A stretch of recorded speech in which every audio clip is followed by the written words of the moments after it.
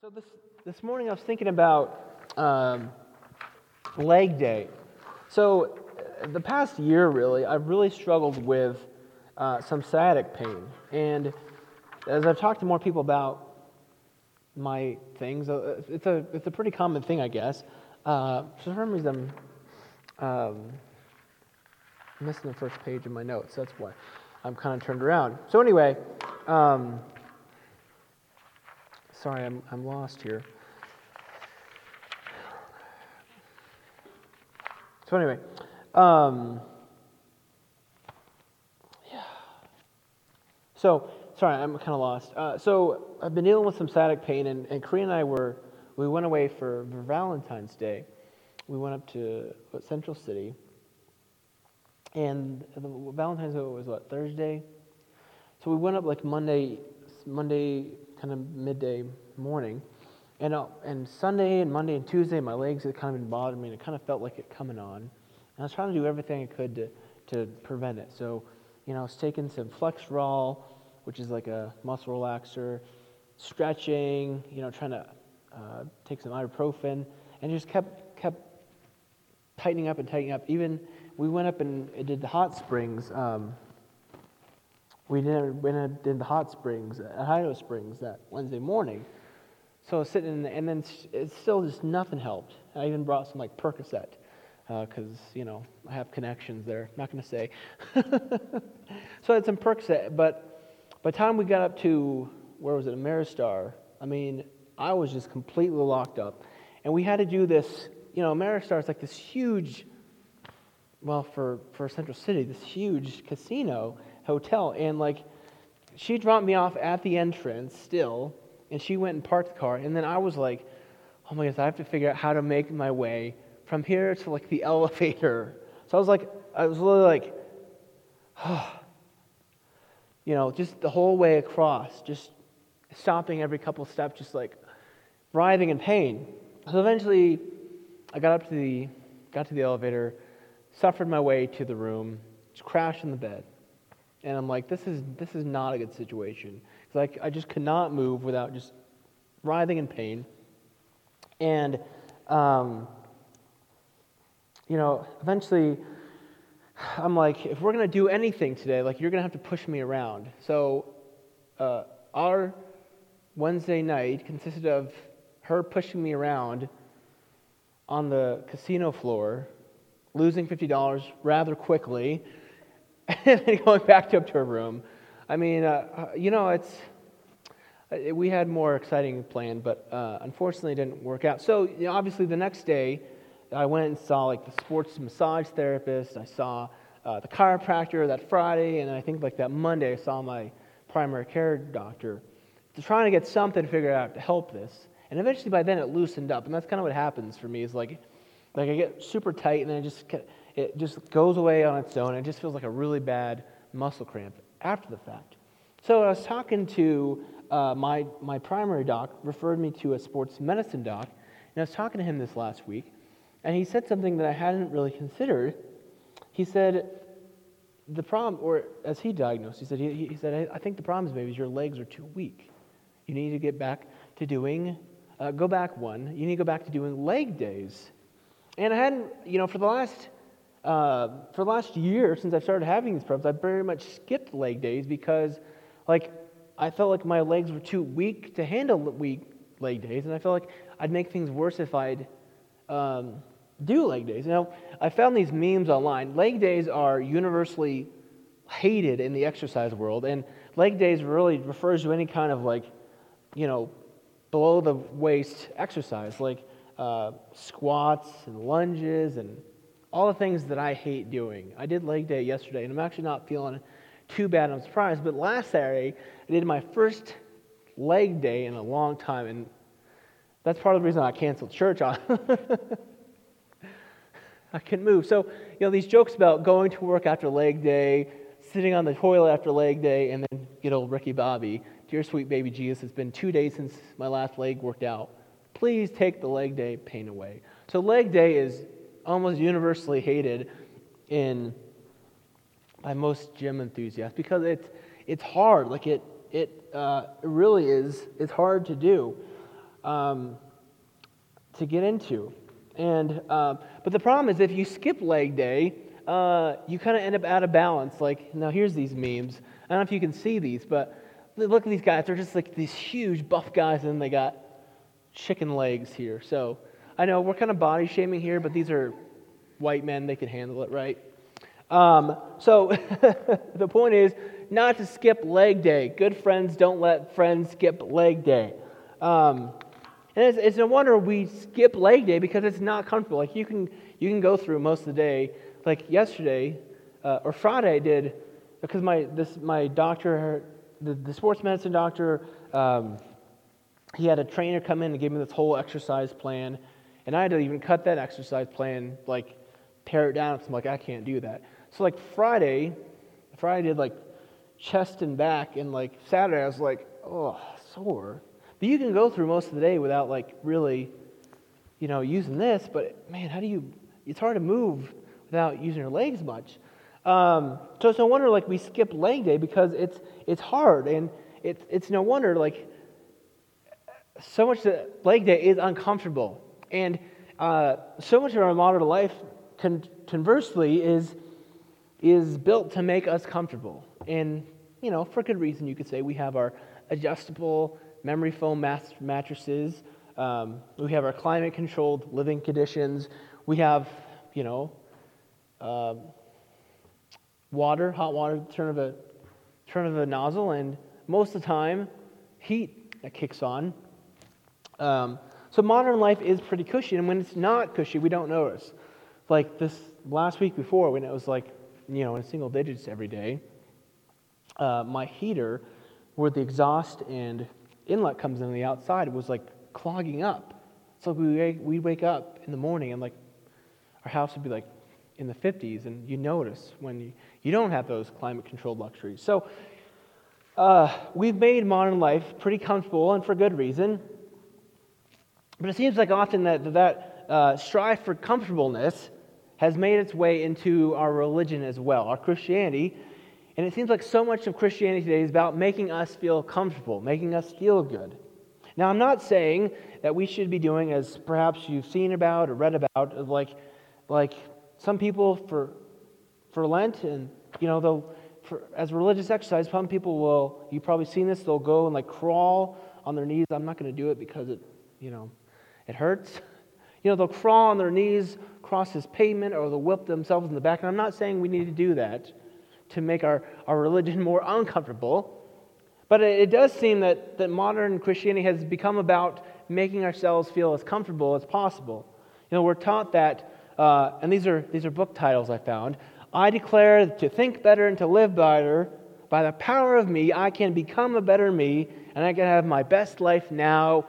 I can and I will. Those are all like book titles from a certain author I will not name. Such an attitude, though, does not leave a lot of room for discomfort. It doesn't leave a lot of room for doubt. If anything, I think doubt is the opposite of comfort. Uncertainty, misgivings certainly don't speak to a life of comfort and of ease. Perhaps that's why we're taught generally as Christians to avoid doubt like it's the plague, like it's something we don't want to do. We're taught to avoid leg day.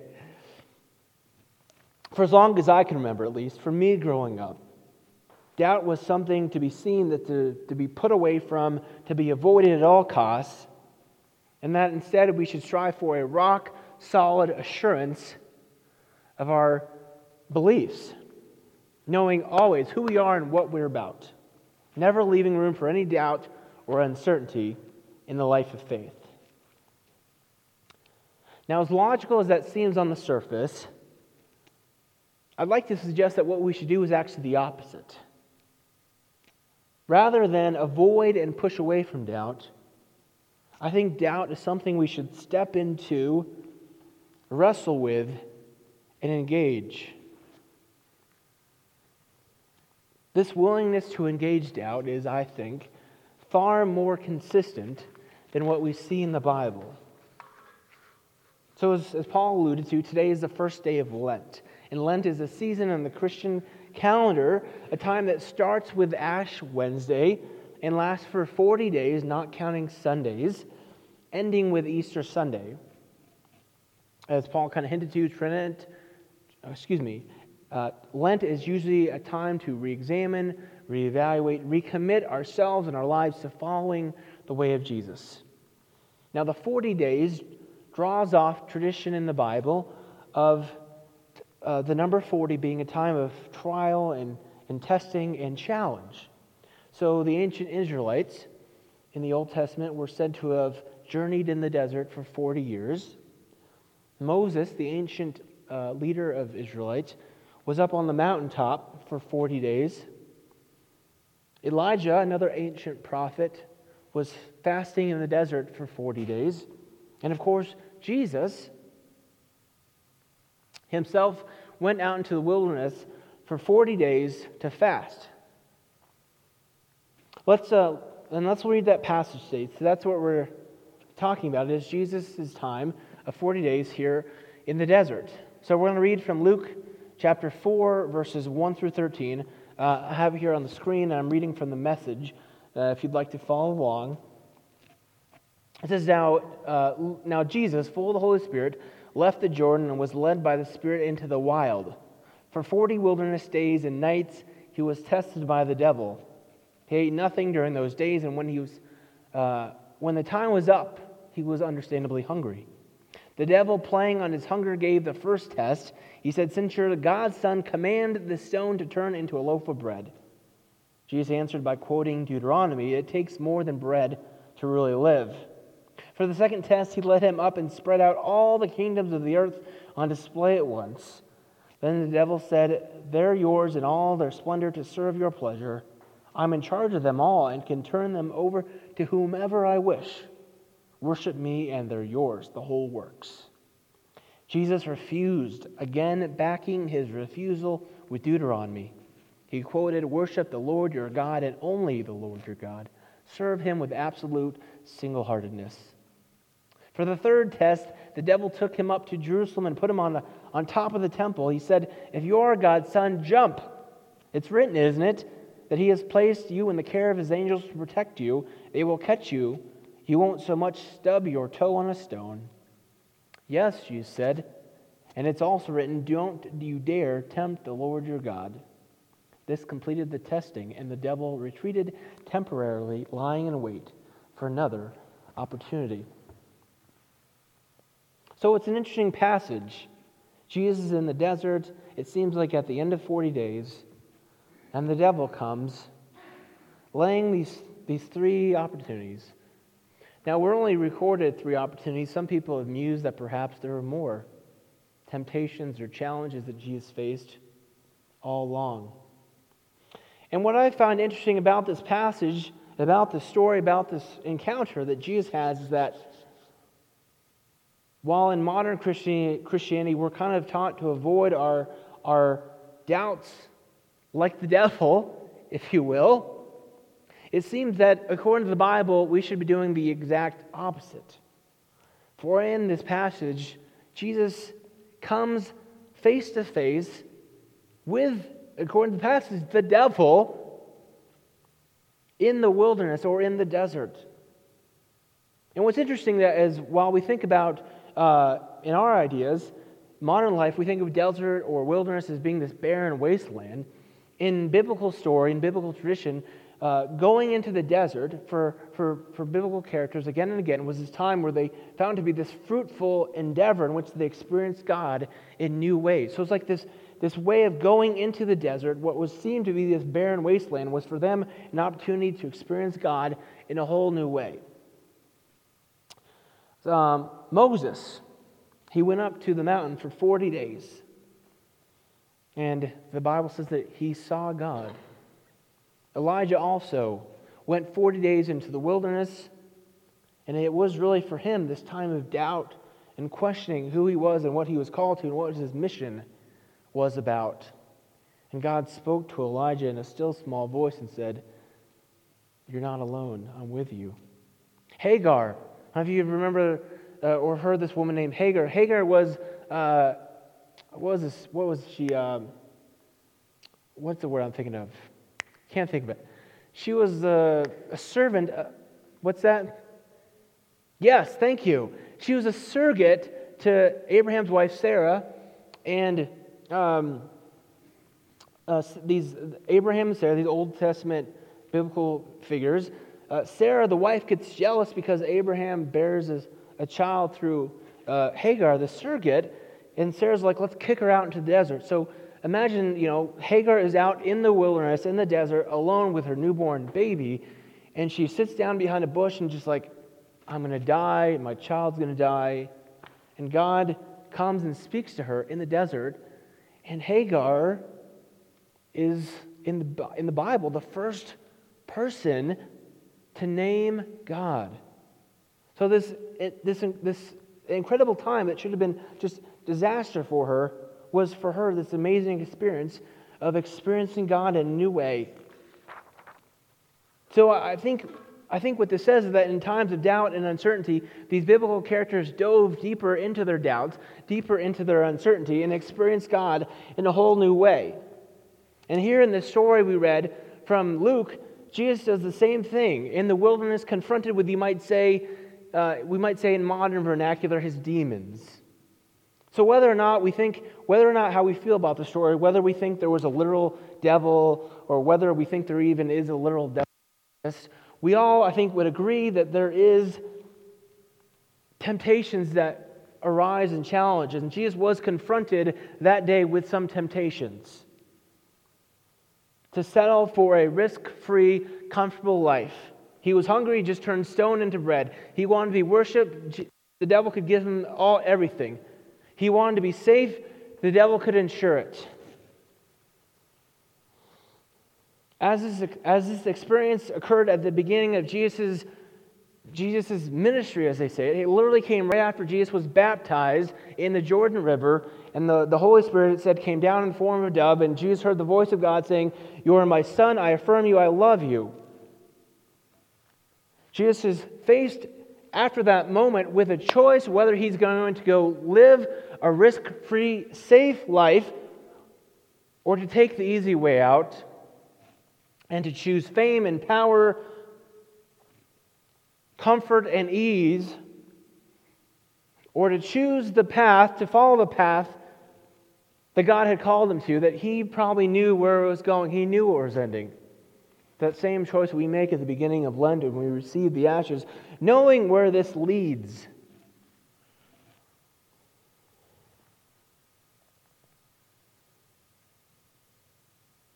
But in accepting that challenge, in dealing with those doubts and wrestling with his uncertainties, Jesus experienced I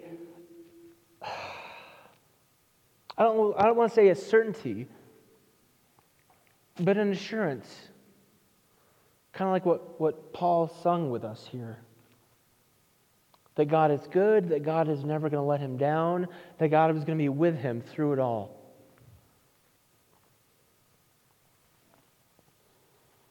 And that's not to say that those doubts for Jesus, I think, never flared up again. I mean, it seems so weird to say that, right? That Jesus doubted. But it's true. In the biblical story, we remember at the night before the crucifixion, Jesus is up on the Garden of Gethsemane and he's praying, "God, please let this cup pass from me." He's saying, "Jesus, if there's another way, please let there be," or "God, if there's another way," Jesus is saying, "Please let there be another way." When Jesus is on the cross, the Bible says that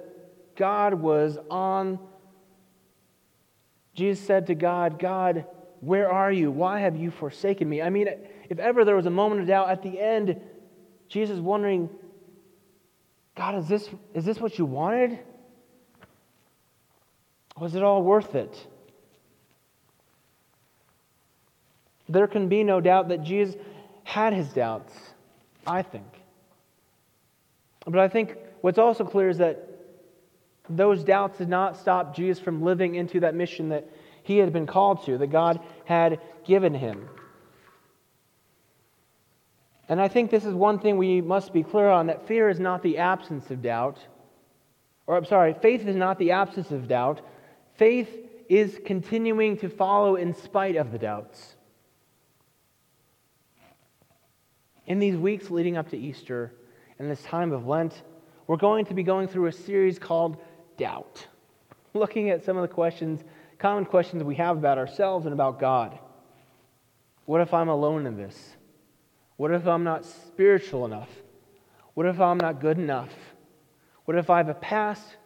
What if God doesn't love me? I can't promise you it'll be comfortable or easy. But in dealing with our doubts, in wrestling with our uncertainty and examining our misgivings, I think you can experience, and we can experience together, an assurance of our mission and our purpose.